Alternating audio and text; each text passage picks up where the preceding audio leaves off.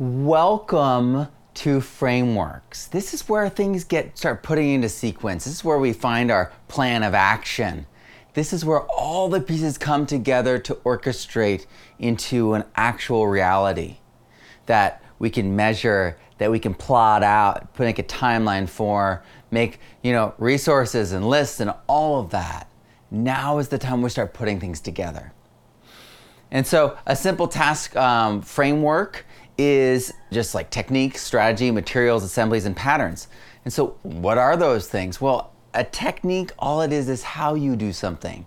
So a lot of times, I've been known to say, I value principles over techniques. Because if I understand the principles, I can create new techniques. I can adapt techniques. I can combine techniques. And so techniques, I feel like come later, and that's why we're talking about them now. And we'll start talking more and more as we get closer in on your site, bioregion area.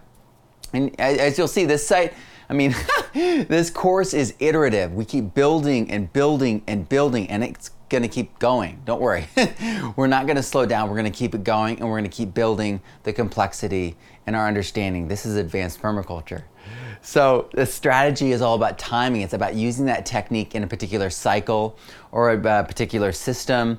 It's about how you're using that technique in an already moving reality. Materials, those could be what are on site, things that you could acquire. They could be people, they could be skills. Assemblies. This is the arrangement of materials in the design. So you might have pallets making your chicken yard, and you might have the chickens in there, and then you might, all the water and all those different infrastructure and how they work together. But then the pattern is the design, when you're taking all those different assemblies and arranging them together so that they're harmonious. And that's just the most basic way of thinking about all of these things. But let's take it to another level. As I talked about assemblies going into patterns, we enter into the holistic understanding. And holons, let me go back. Holism is a term coined by J.C. Smuts, South African Prime Minister. There's a lot of political history there with that, and a lot of people do not like him. A lot of people like certain aspects, and then a lot of people feel like it's a mixed bag. So I'm not going to get into that. But it's a term that was created by him, and it's a concept that is ancient. It's a concept that's found all over the world. It's a concept of wholeness, of the whole. And so when we look at a whole, we see that it has everything it needs in it. And it has all these cycles encased in it. But then when we take a step back and look at the bigger picture, we see that that's an assembly maybe, or it's a piece that is part of a greater pattern. But then reverse that and let's go closer. And then we see smaller patterns, smaller patterns, smaller patterns. And that's the whole universes within universes. It's a microcosm in and of itself down there in the soil, or in a cell, or in a nucleus, or on a planet, or a planet is like a cellular body, and then a universe is like a cellular body, and then it's all that micro to macro fluency that we're talking about. It's really holistic thinking. This is why with my Permaculture Student Online K through 12, the first iteration of what I did, I had them cooking. I wanted them to not just plant the seeds and grow the thing, but cook it and save the seeds and then redo it again, be part of that cycle. So they can see the holistic context, so they can think about things holistically, part of the cycle, end to end, beginning to beginning. And so that's what's so powerful about holistic thinking, is that you tend to see with just greater perspective and humility and greater grasp and understanding and depth and clarity and power. And so this example that we have here is that the water cycle, H2O, needs to come first, and then the carbon cycle, the soil, and then the nitrogen cycle, the improvement of the soil, phosphorus, sulfur. And all this leads over time to carbon sequestration, to water quality going better, and biodiversity improving. And so that's what that diagram is from. That's from Professor Rattan Lal, one of his papers. It's inspired by that and adapted.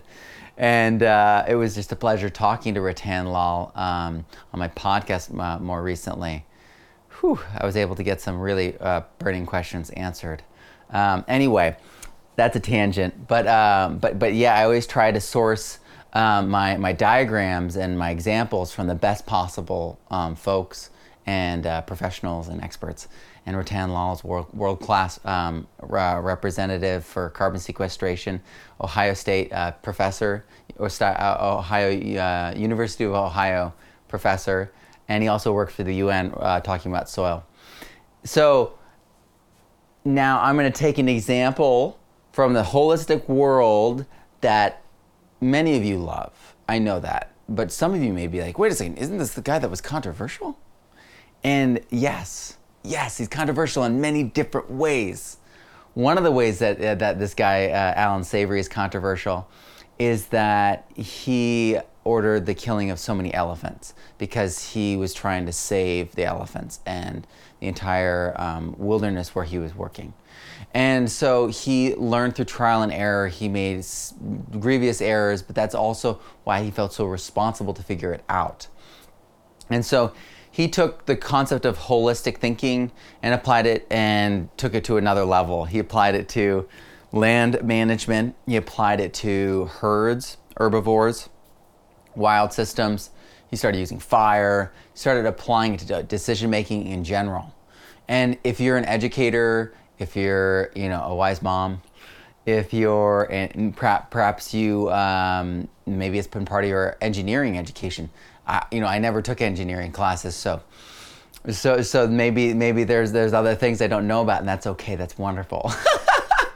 But I definitely know that parts of this in my education, my educator training was covered. So it was really fascinating to find, Alan Savory going his own route, oftentimes a very hard route, to discover things that educators were discovering in research in classrooms. And for some of those kids it was a hard route too, but nonetheless they converge, and there's a lot of this overlap in understanding, just like feedback loops, just like with a scientific method. If you've been trained in science in any way, in experiments, there's a lot of overlap between all these disciplines, and so you'll find a lot of value in seeing this through different eyes. And that being said, there are gems within holistic management that are so vital that if you feel like you can't get through his book, you're like, oh, I read that, it's a little thick. Oh, it's a little dry. Oh, I've heard all sorts of things. I've read really dry things. Oh man, I was British literature major at NYU. The things they made us read, oh dear, it's just awful. No one should have to read boring things like that. Holistic management, in contrast to me, is so thrilling and so interesting and valuable. But yeah, it is thick at certain times. And at certain times, he's still figuring it out. That's why I came out with a new version of it. They're still honing these things, still researching these things, and changing the language, tweaking. That's what we're all doing. Educators, academia, constantly doing that. And he's improving things. And we've got very similar things that he's doing in other areas. People have taken things from there and improved upon them and used them with other things. I'm talking about something that's coming up soon that Darren Doherty did. But there's so much value in holistic management. I love Holistic Management International. They have tons of free courses online. I love the Savory Institute. They're both working hard to certify people and get people feeling confident and capable so they can go out in the world and rehabilitate land and help people make better decisions about their land, about their life, and all sorts of things. So holistic management is incredibly powerful. Don't be intimidated. If you feel like the books are intimidating, that's just one modality. They've got tons of free videos online. They've got workshops, probably in an area like yours, and they've got online courses. So I recommend them in the Regenerative Career Guide. You can go check them out. We're going to be having Owen Hablitzel join us, who's HMI certified. He's also one of the Rex teachers, one of the people working with Darren Doherty and our whole team. And so it's really amazing. It's really fun, and it's really valuable. You'll hear later on that at one point Bill Mollison didn't value holistic management because He didn't quite understand it, and he didn't. He just didn't have all the facts. And you know, in a world without the internet we have today, without our interconnection that we have today, I mean, how many of your friends live in other countries today compared to the 80s? I mean, really, how many of your friends live all over the world and you're regularly talking to them, checking in on their lives and kids and everything? Or this, how many people are you friends with that are completely from a completely different like world, culture, walk of life? Maybe they are local, maybe they aren't, but they're so different.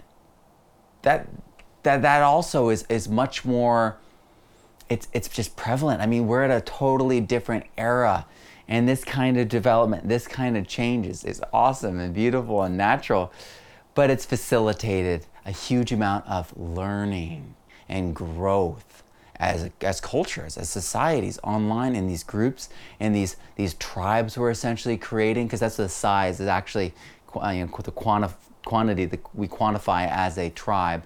The permaculture, community, it forms these little groups, and so we this is what's happening everywhere online. As people are reforming community, they're going back down and then rebuilding on up. And so we have tribes forming, and then we have some nations, 100,000, 200,000, million. We have these groups forming, and some of them are small micronations, some of them are tribes, some of them are villages, and some of them, are just large families, extended families, you know what I mean? And they're friends and associations, and but that's what's going on, and it's empowering us because we're following our passion, we're following our interest, and that's exactly what holacracy is based around. And the natural order of the way cities were originally constructed, the way they just built themselves and designed themselves. No one designed a lot of our cities, no one designed them, they just naturally came. That is what's happened with our culture online. So this is an incredible thing, and so he didn't have all these pieces. That's why I work with so many different people. I learn from so many different people. Is another way to put it. And I want to support and share so many people's message and vision and just amazing truth and example. So that's what's going on. That's where I fit into this, and that's why we saw these misinterpretations happen. I truly believe. So don't get hung up on the books.